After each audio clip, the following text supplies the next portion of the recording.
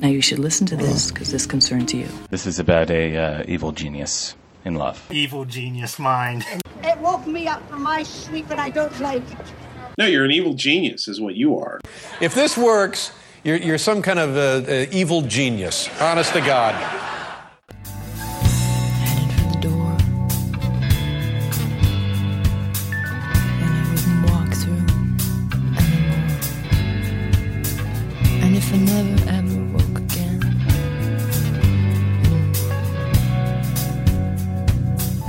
it's almost worth it.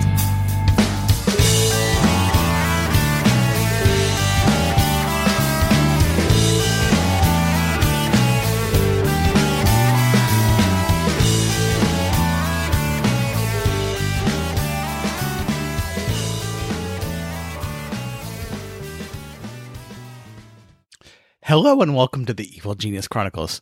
I'm your little podcast buddy, Dave Slusher. I'm not that little. Welcome to this show. I'm glad you're here. I'm glad I'm here. I'm glad anyone is anywhere. First, the business. The show is not kid safe, not work safe, not safe. It is Creative Commons licensed, non-commercial, attribution 4.0 unported. Theme music is by the late great band, The Gentle Readers. By the way, Susie French Connection is most of the members of the band. They're playing in Atlanta very soon. Susie French Connection. Bandwidth is provided by Cashfly under the kind auspices of Backbeat Media. I do not speak for my employer, not because I'm not proud of them, but because they are not on the hook for this horseshit I'm about to bring you. All right? In my very last episode, I literally just re-listened to it so that it is always a bummer when I listen to an old episode and I realize I said basically the same shit all over again.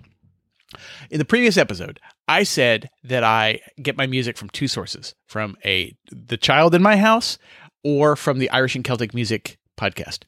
There is a third. Actually, Jim Mahfood, who I know as a comic book artist, but he does various stuff. He also has a podcast, which is, I'm listening to old episodes. I believe it's like a year or more pod faded, but it's interesting. It's called Skull Funk Radio. It is mostly a music podcast with him telling stories a little bit in the middle. And I'm finding actually some of the songs I know a little bit. He played like Infectious Grooves or Infectious Groovies. The Stephen Perkins, the dude from Suicidal Tendencies, who's in Metallica now. Robert Trujillo was in that band, stuff like that. And so he plays some things that I know. Most of it I don't.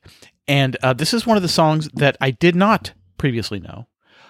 It's from a Japanese jazz band, which, okay. It is called... the name of the band is Soil and Pimp Sessions. And this is from the album Pimp of the Year. And this is the song Crush. So knowing all you know about the titles and the nomenclature, what do you think it's going to sound like? This is what it sounds like. Crush!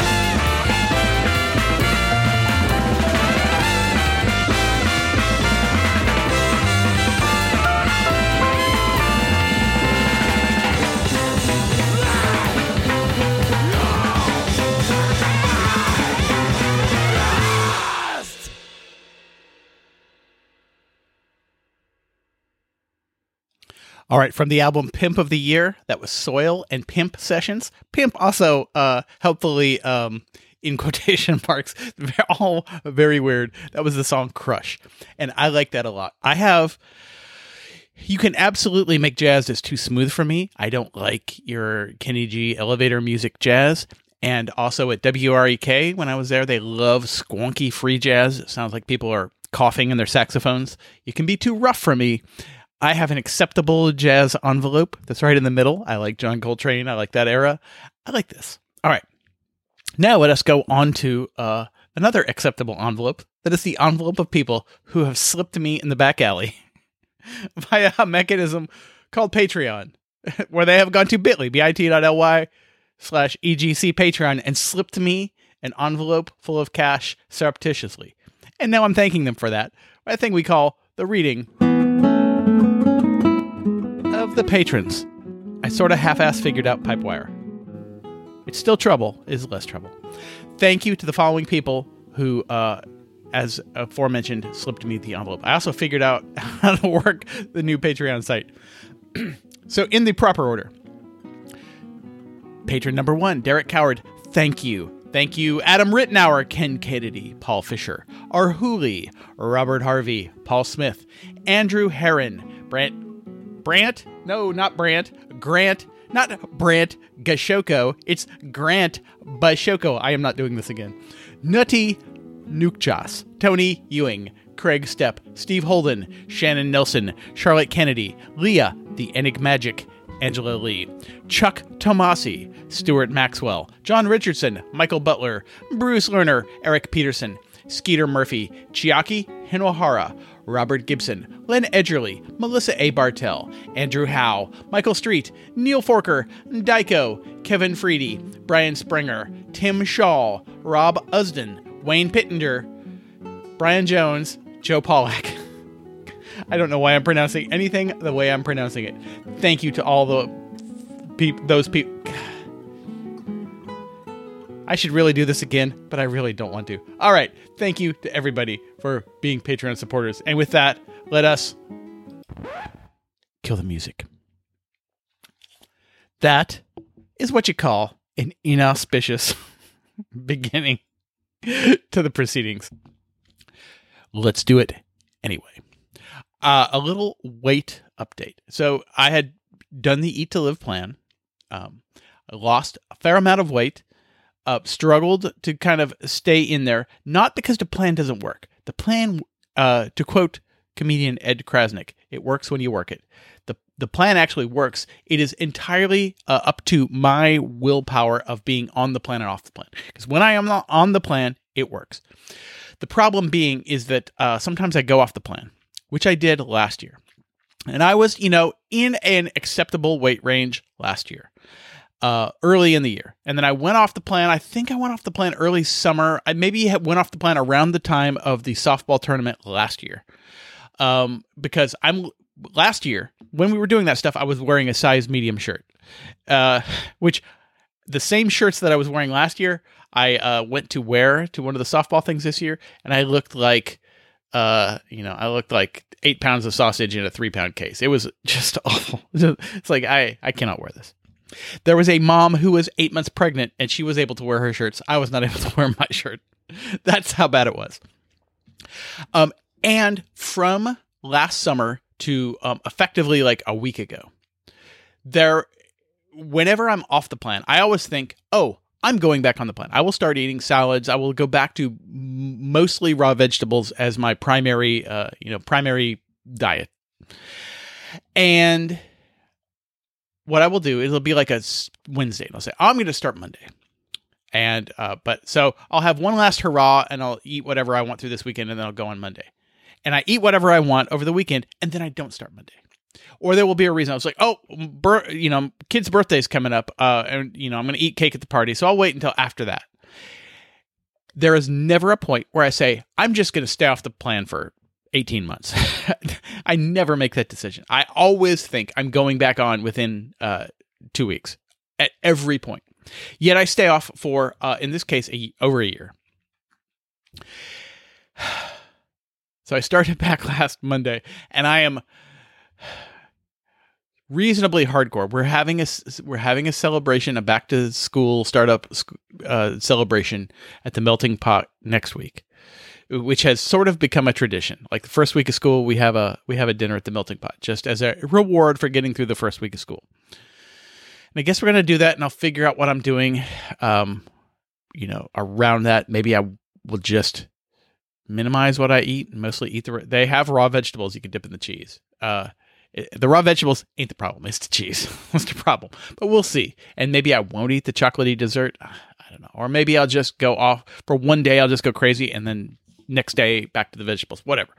But I am at this point about 50 pounds above where I want to be. Or I was when I'm about 45 now, because the first week of the plan is always a good week because you stop eating salty foods. There's a couple pounds right there. And you go from eating a normal American diet to mostly like spinach and broccoli and, raw vegetables. Just the density and the mass of what you eat goes down. So after about 4 days, what's in your intestine is just less food. So you're going to lose a couple pounds. So you're going to lose like 5 pounds the first week. No, if you did not lose a gram of fat, you would still lose like 5 pounds between the water and just the amount of poop in process. Poop in process. Is that your show title? God, I hope not. So anyway, back on the plan. It is 100%. This is like being Green Lantern. It's down to your how much willpower do you have?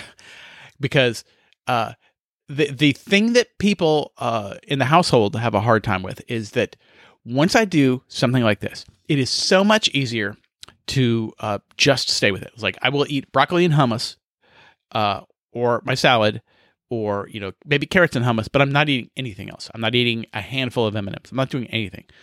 The problem with me, my personality type, the way I do these things is I can eat nothing but raw vegetables for the next month. I will be fine. It's not going to be like a deprivation. I won't freak out.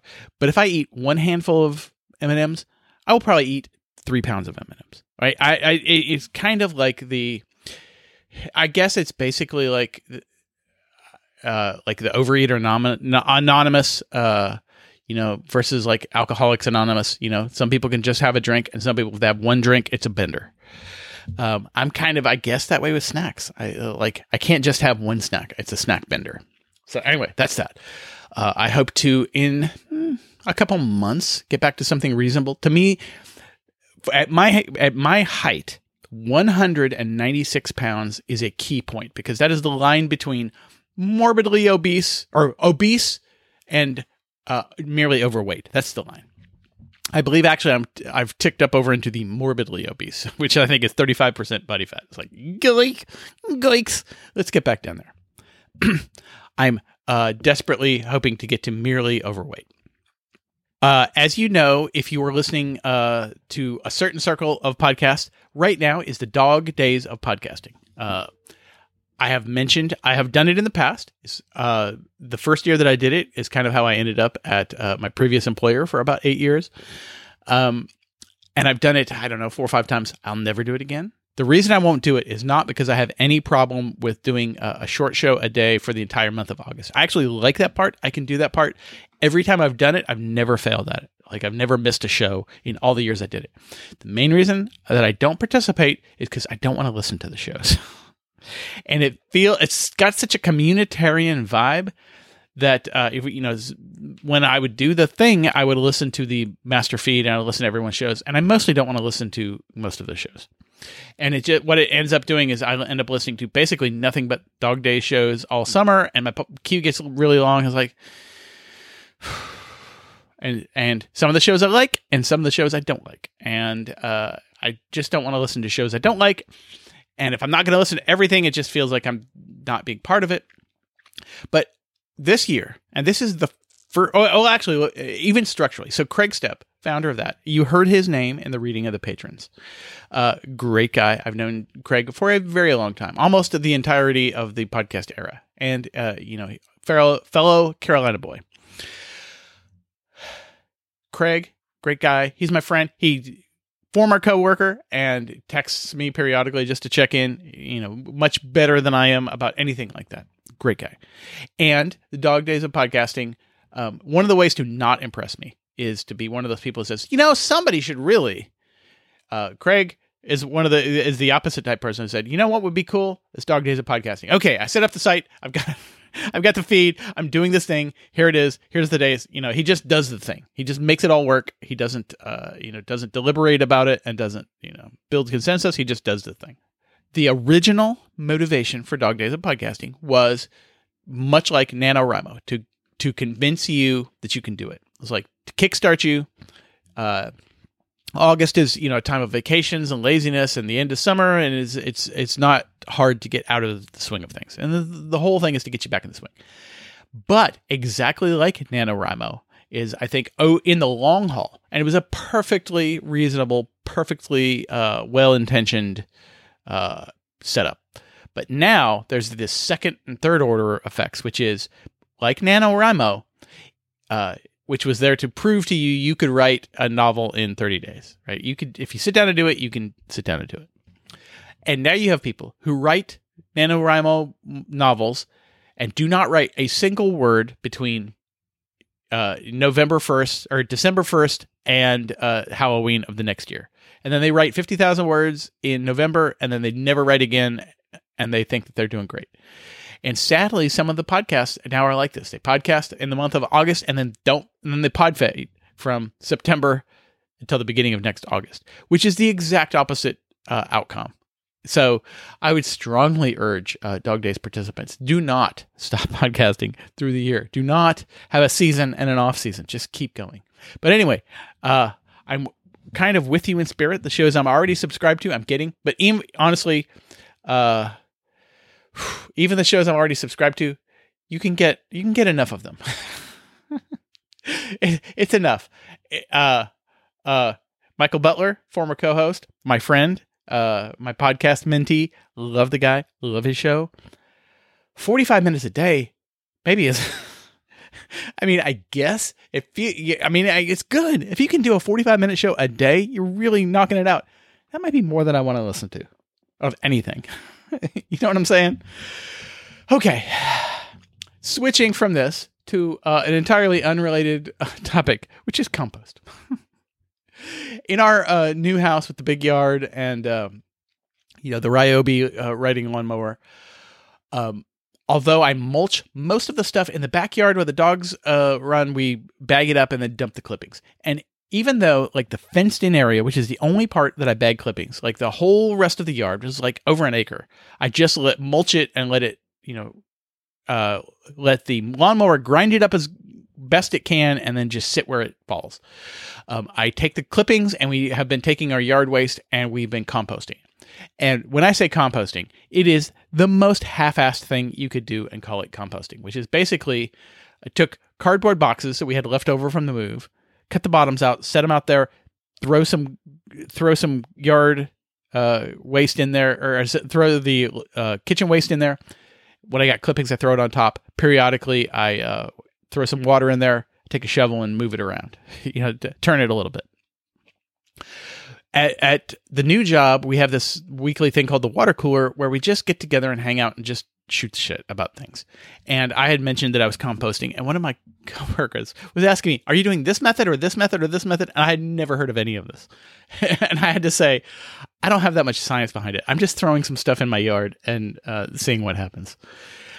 I was at Aldi yesterday shopping for the salad for the plan, and they have a thing called whatever it's called, the rotating or turning composter or something like this. And I considered it. I really did consider it. It really, what it looks like is the thing that they pick the ping pong balls for the lottery, or like a bingo thing. It's a hexagonal cage with a handle in the middle, and you just roll the thing. And the appeal of this thing is that you throw your stuff in there, you let it compost, and it's also got I don't know what you call it, the like sifty. One of the things I had been planning on building was a compost sifter, where you take basically a screen from a screen door and a wooden box, and you make a sifter so that you can throw the stuff in there, and the good ready to roll compost will fall through the wire, through the mesh, and then the chunky stuff that needs more, needs to break down more, will stay behind. And if you do your bingo ball lottery thing, then I don't need a sifter because I can just do it from there. The problem with this being, and I looked up some reviews of this Aldi. This is where I'm at in life. Is Friday night. I'm looking up reviews of an Aldi composter to see if I want to go back to the store and buy it. And the problem I had identified was actually the problem they had. They said, I was a little worried it would be a piece of shit and just fall apart and break. They said that didn't happen. But that what they said is one of the big problems is that it just composts slower because what you don't get is when it's not sitting on the ground, you don't get worms up in there unless you put worms in there. And then if you put worms in there with no access to the ground, there's a reasonable chance you're going to let them die. Like if it gets too dry, you may lose to worms. So I had considered getting this thing, like shoveling some of the compost. We probably have more compost that would fit in one of them. So we might even have to have like basically like a tier system where, it mellows in one pile and then it gets shoveled into the other thing and then it gets sifted out, when we have a need for it. And I was considering going to the fishing store and getting some bait worms and just throwing them in there and letting the worms do what the worms do. And I just opted against it. And he said, you know what? I'm just going to leave it the way it is. It seemed like a reasonable plan, but the review was iffy. And I was like, you know what? I'd probably do better. I would probably do better with no infrastructure whatsoever, just piles, because I have room for a pile. And it's not near anything and it doesn't cause a problem. It's just at the back of my yard. You probably just leave these these heaps in a pile. It's probably better than the turning composter. So I guess I'm just going to do that. So if you're a garden-y type, if you have a better solution, man, I'm in the market for conceivably better solutions than my current throw everything on the ground and let God sort it out composting solution. And with that, I'm going to take a fine sip of this fine. I got this coffee at Aldi, so it's like $4 a pound. Oh, and I can taste every cent. Aldi is not where you go for your premium anything, but it's good enough. Aldi is where you go for shit that's good enough and really cheap. Sometimes good enough is barely good enough, but barely good enough is good enough, if you follow my drift. One more sip. All right. I talk about so many downer things that I don't like or that I think is going wrong. Let's talk about something that I unabashedly love, followed by a downer topic. I watched the Netflix adaptation of Sandman, which came out last week, and we got it watched within 5 days. So that's a success for me. I am not that great a binger. It came out right after we got back from the mountains. We probably would have binged it in the mountains if it was out then, but it was like right after. And in fact, I was the slow point. My wife, it was a together show, where typically with shows like this, we watch one episode and then my wife decides whether it's a together show or a separate show. And certainly a few of these are separate shows. This one was a together show. And we watched it, and I was listening to More to Come from the Comic Beat crew, and they described it perfectly, which is it is the optimal adaptation for somebody who read the source material at the time, has not revisited it much, and remembers the big sweeps and not all the details, which is exactly where I am. And it is exactly the thing for somebody of my age who was, when did Sandman come out? 88? When I would have been 21 years old. And, I wasn't goth, but I was goth adjacent. So, the whole Vertigo thing was really, I was, junior in college. It was everything about it was just, just in the pocket for me. I have some Sandman memorabilia. I have a death statue. I have bookends of the white and black Sandman. I have the statue, one of those fancy statues of the Sandman from the Arabian Nights, holding up a crystal ball. So I have some Sandman. It's all still in the box. It's in the box right now because I have not displayed it after the move. But it's in the room. I can see them out of the corner of my eye. And I loved this adaptation. I made the mistake of clicking a link and looking at some reviews, and I saw some reviews talking about how bad this show was. And at the point, I had watched maybe 4 episodes. And they were saying how it was a mishmash of storylines, and it was just a mess. I'm going to tell you, my review is exactly the opposite. I think they did an excellent job of taking the material and boiling it down into what made perfect sense for a season of the show. I loved how they did it.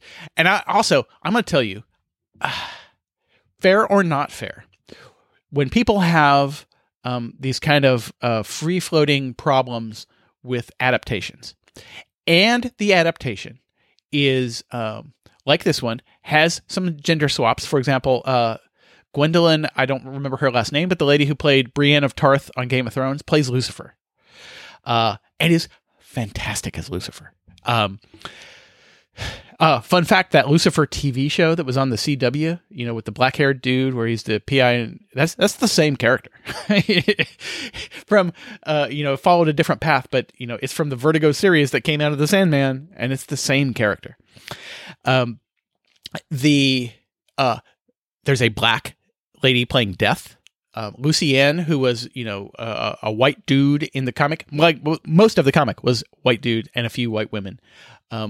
The adaptation, a lot of white characters are not white characters. And I truly believe when people have kind of vague problems with something and just don't like it, whether they know it or not, I think that's part of what troubles them. It's like, whoa. They Negroed up my white shit here. I just don't like that. And I thought this adaptation was fantastic. The actress playing Death, I will say that in an adaptation of this material, I think Death has got to be one of the crucial roles for exactly the same way that I think Mercutio is the critical role in any adaptation, any presentation of Romeo and Juliet, because you got to buy into Mercutio. If you don't love Mercutio, the second half of the play makes no sense. Right? The events of the play don't make sense if you don't think Mercutio is a great guy. And I think you need to love Death as a character, especially Death as the you got to love Death as this like bubbly, ebullient, compassionate character. If you don't buy that, a lot of this endless shit just falls apart. So that actress was fantastic. I loved it. What I really want is I want to see some of the Death miniseries adaptation. I want to see Death series after this. I want to see more of her because she was fantastic. The people from More to Come did actually identify. There were a couple points where they said the whole Morpheus, the Sandman of the titular Sandman, is a brooding, dour guy, unemotional kind of. And that's a point of the whole story, is the fact that he is, as a human-like entity, not very communicative, not a people person. Let's say Death is a people person, except she's not a person, and Morpheus is not a people non-person. What they said is that there are sometimes, instead of seeing aloof and dour, he just seems stunned. And they said, the funny thing to me was they said, at some point, did the direction say, look less aloof and more like you've been hit with a brick? Which, there are some points like that. Even though he looks, like his voice and his look are perfect for this. And so I highly recommend this. And I am exactly in the demographic that they're talking about. I remembered the contours of the story. There were huge bits of business I didn't remember. The hardest to watch episode, which is a bottle episode where they're in a diner. I forgot that whole thing, that absolutely is out of the comic. That was like, that first run, before it became, I think this is even pre-Vertigo. You'll notice early in the run of Sandman, there's some shoehorning of other parts of the DC universe in there. I mean, that stops over time. Much like Swamp Thing, like Justice League was like in an early issue of the Alan Moore Swamp Thing before it became its own thing. And basically, like Vertigo Comics organized around the Sandman because there was, with the British invasion of comics in the 80s, when you had Alan Moore and Neil Gaiman and Grant Morrison doing these weird things, they sort of, Vertigo was a very British imprint for most of its run. Mike Carey, the guy who did the previously mentioned Lucifer series. It was. I just didn't remember that much of it. And I probably, like anything in here, I have not. It's a very plot-driven series, more than you would think. In the fact that, an event will happen in issue 2 and then pay off in issue 70. Neil Gaiman himself has said it is not that he had such a huge master plan. He said, if you look, you will find that I am throwing myself plot softballs left and right.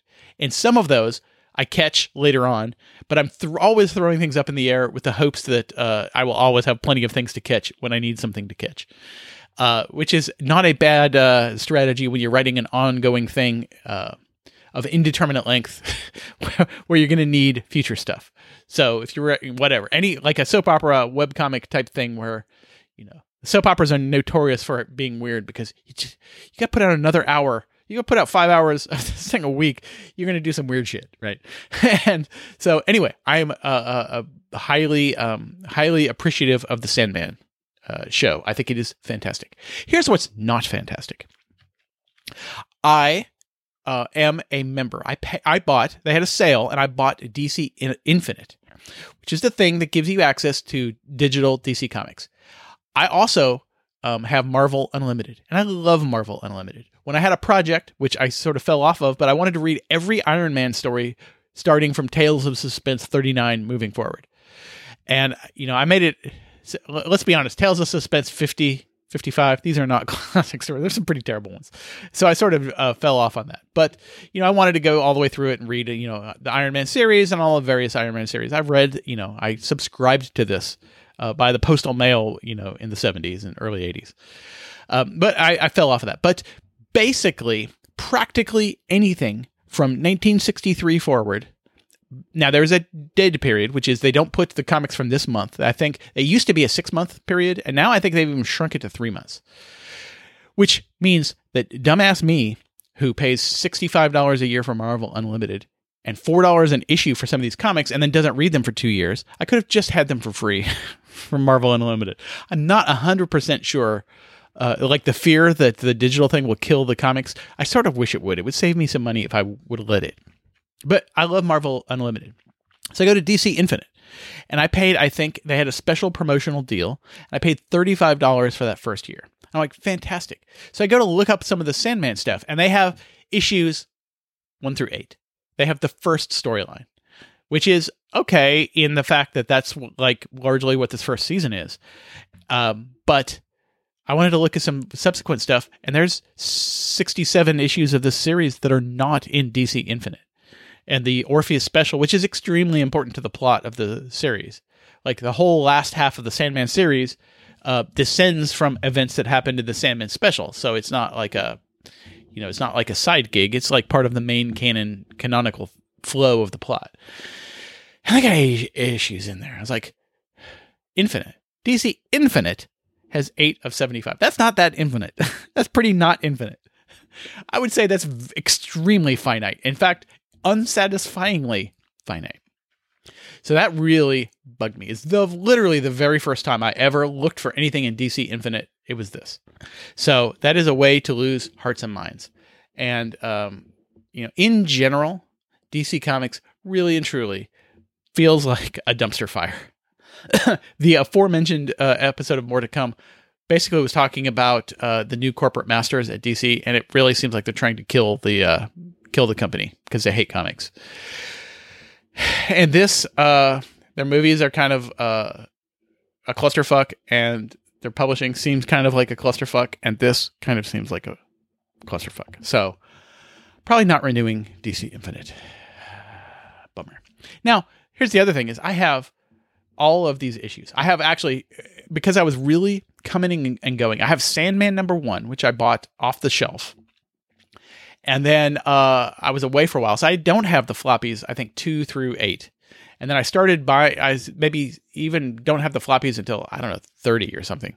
But I bought trades and then kind of filled in with the floppies, Started with the floppies and then filled in with the trades, let's put it that way. So I have read the entire series, and I can read the entire series, but it's one of these things where I'm in this weird hybrid where I have the shit right next to me. But if I go to read it, I'll read it in digital, which kind of suggests, why do I have this shit? Why do I have all these paper things taking up space and weight and mass and money in my life when I just read it in digital anyway? Excellent question you might ask to me, for which I have no satisfying answer. Maybe we shall rethink a stratagem. All right.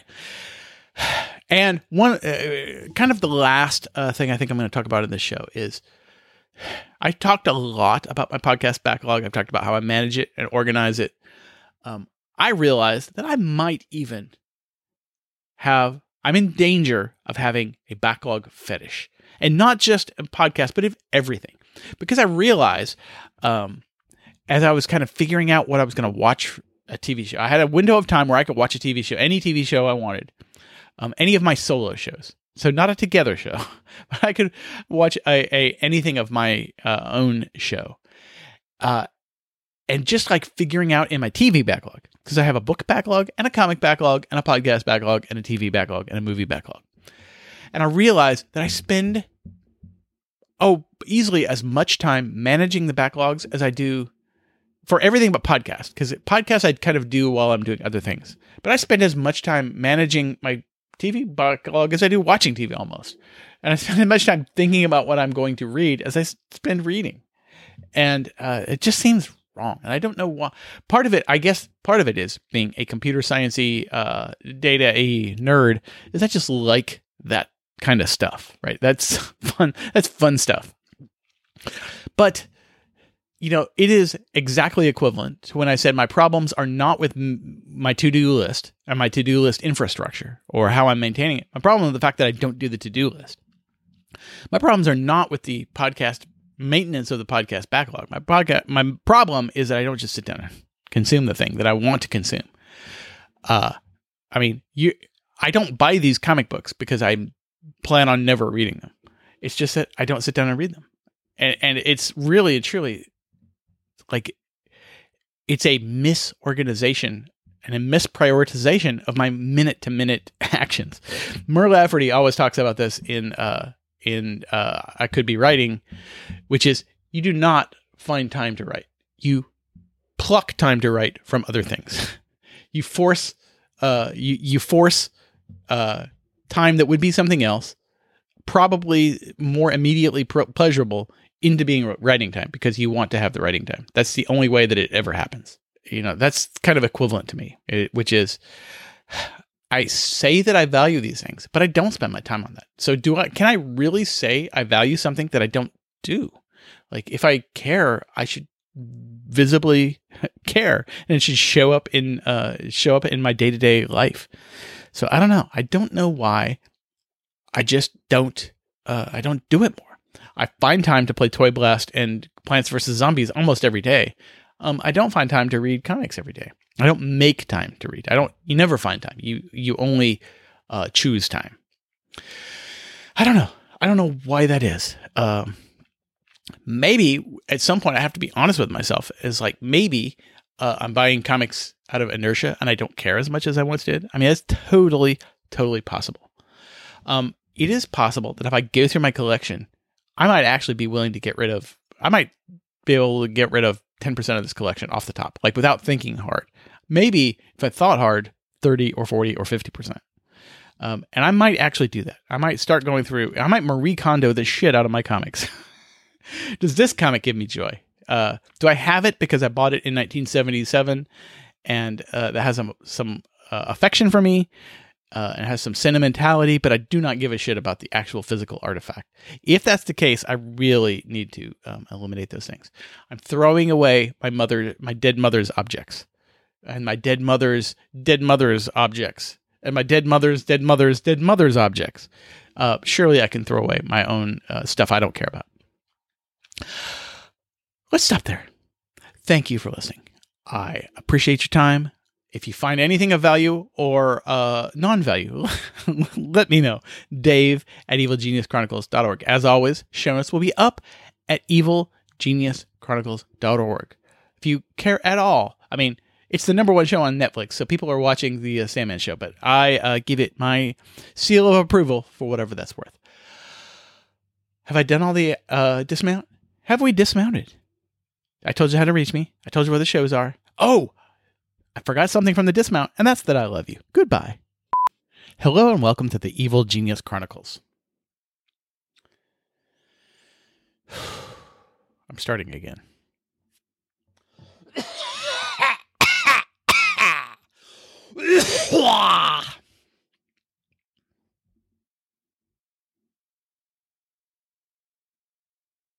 Hello. How can I follow that? Jesus God. Oh. I haven't started and I'm God. Don't try this at home.